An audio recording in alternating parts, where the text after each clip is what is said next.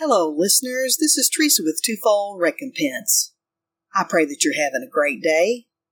Today on the podcast, this prayer will bring healing, hope, and wholeness to those that have had an abortion or abortions, paid for one, financially supported them, and are looking for freedom from the lies they believed. Today I want to do something different.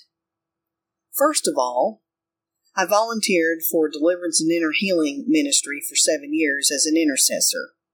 I saw many people, including many Christians, get delivered from many things, namely demons. And so if Christians can have demons, people that are not saved can certainly have demons. Moving on.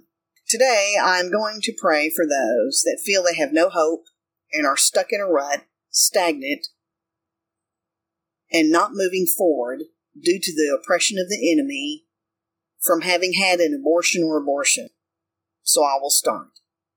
Father God, I come to you in the name of Jesus Christ, and I bring those young girls and women with me that have had an abortion or more than one abortion, no matter what their ages were, Father God. You know their concerns and anything that is heavy on their hearts, Father God.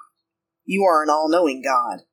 You know of their true sorrowfulness, suicidal thoughts, depression, their wandering, aimlessness, and any other fruit from having had an abortion or abortions. Your word says, Lord, that true sorrowfulness brings repentance that leads to salvation. In 1 John 1:9, your word, Lord God, reads, "If we confess our sins, you are faithful and just to forgive us our sins and cleanse us from all unrighteousness." And I ask you, Father God, for their salvation, their deliverance from this stagnation, from the abortion or abortions, and I break off the spirit of bondage from these young girls and women and ask that you set their feet in a wide space, steadying their steps so that they may move forward into their healing and destiny. And your word says, Lord, in 2 Corinthians 1:10, "For it is he who rescued and saved us from such a perilous death, and he will still rescue and save us. In and on him we have set our hope, our joyful and confident expectation that he will again deliver us from danger and destruction and draw us to himself." And right now I break off the lies that any of these young girls or women have believed about abortion being proper health care, just a blob of tissue, an easy procedure, and it will all be forgotten, and any other lies that they have believed. In Matthew 5:4, it says, "Blessed are those who mourn, for they will be comforted."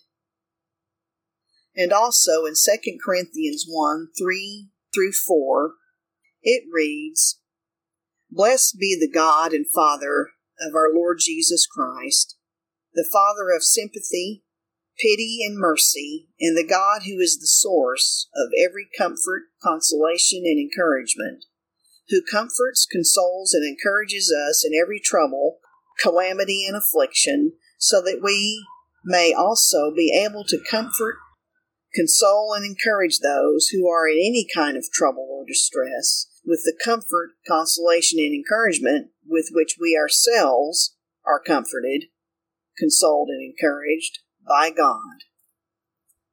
Hallelujah. Hallelujah.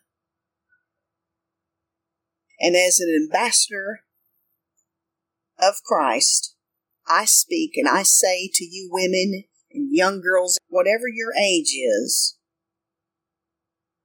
that have had an abortion or more than one abortion, I speak and I say that you are forgiven.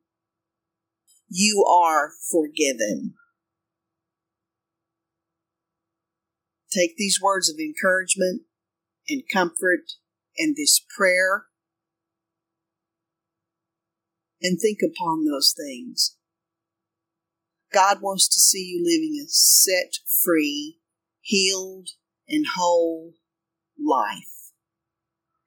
Jesus already died on the cross for that sin. And he continuously delivers us.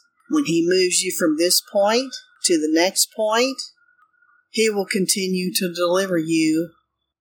Let Him deal with what He needs to deal with to bring you into more healing and wholeness, and increase your faith and your hope in Him. And you have a blessed day, and stay tuned.